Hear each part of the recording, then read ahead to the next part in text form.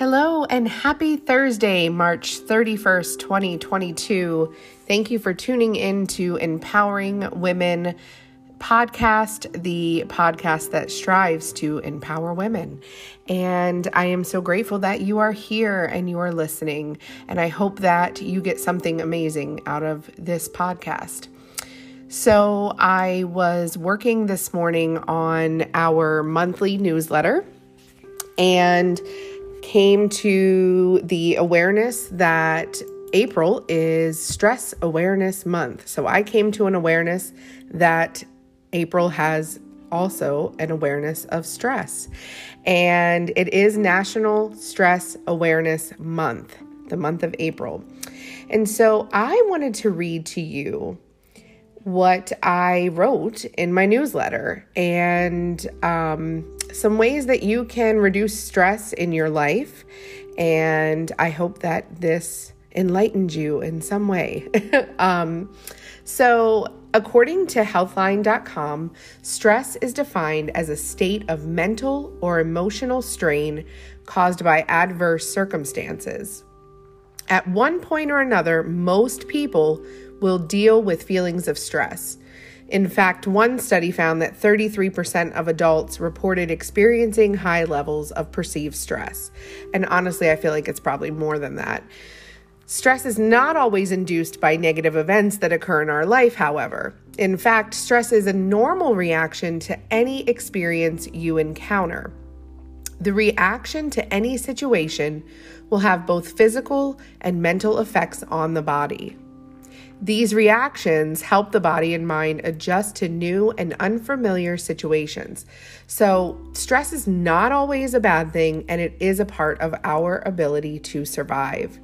Stress is known to help us stay aware and to be conscious of danger, and in some cases, it may even motivate us. What happens oftentimes is that stress becomes long-term and it starts to wreak havoc on the body and the mind. We begin to experience physical symptoms like high blood pressure, aches and pains, exhaustion, insomnia, and the list goes on. We also may possibly start to suffer from mental health concerns such as anxiety and depression, and maybe even worse. These responses can lead some to alcohol and drug abuse, overeating, gambling, and several other types of unhealthy behaviors. While long-term chronic stress can ignite many issues within the body and mind, with the possibility of unwanted behaviors, the good news is that there are many positive ways to reduce and possibly eliminate stress altogether. And we know, this is not in my newsletter, but we know that there are chemical ways that we can reduce chronic stress. Some of us, including myself, take medication for anxiety, and I don't recommend or condone that for anybody unless you've talked that over with your doctor and it's a decision that you've made. For me personally, it helped. I am sure that being on this medication for about 20 years at the same dose, it's probably more of a placebo effect. I am really aware of that and not in denial. So it is something that I am considering changing. But nonetheless, there are so many things out there that can help us reduce stress. At the time in my life when I was struggling with anxiety and depression, that was my saving grace, honestly. I just felt kind of pointed in that direction, and it made a huge difference. Again, not saying that works for everybody or that's my recommendation. This is just my opinion. So I am not a doctor and I am not responsible for any choices that you make. I just have to put that out there, a disclaimer. But here is the list that I put in the newsletter for ways that you can reduce chronic stress in your life. One is exercise regularly.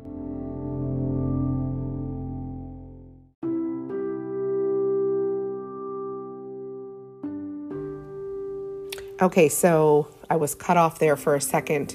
I forgot to put my phone in airplane mode, but that's okay. So we'll get through this. Exercise regularly, even a brisk walk for 15 minutes daily is helpful. Number 2, practice calming techniques such as breathing exercises, yoga, and meditation. Number 3, start journaling. Write out your emotions, your thoughts, things you're going through. Number 4, practice gratitude. Try to see the good in every day. There may not be good all day, every day, but what can you find in that day that is good? Number 5, start counseling and work on strategies to alleviate stress. Number 6, attempt to get 7 to 9 hours of sleep every night and cut out blue light 2 hours before bed. That's your phone, your computer, TV. I have a hard time with that because I like to fall asleep with the TV on sometimes. And if you are struggling with insomnia, that may be a challenge for you. So definitely talk that over with a specialist. Talk to your doctor about possible recommendations. Laugh more.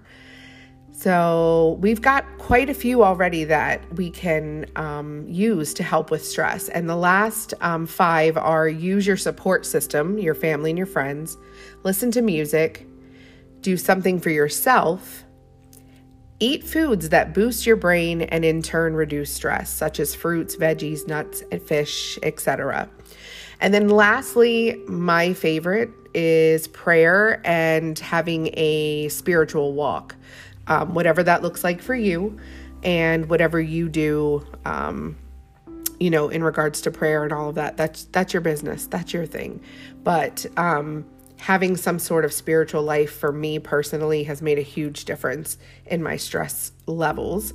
And it does help. So all of those other things are amazing as well.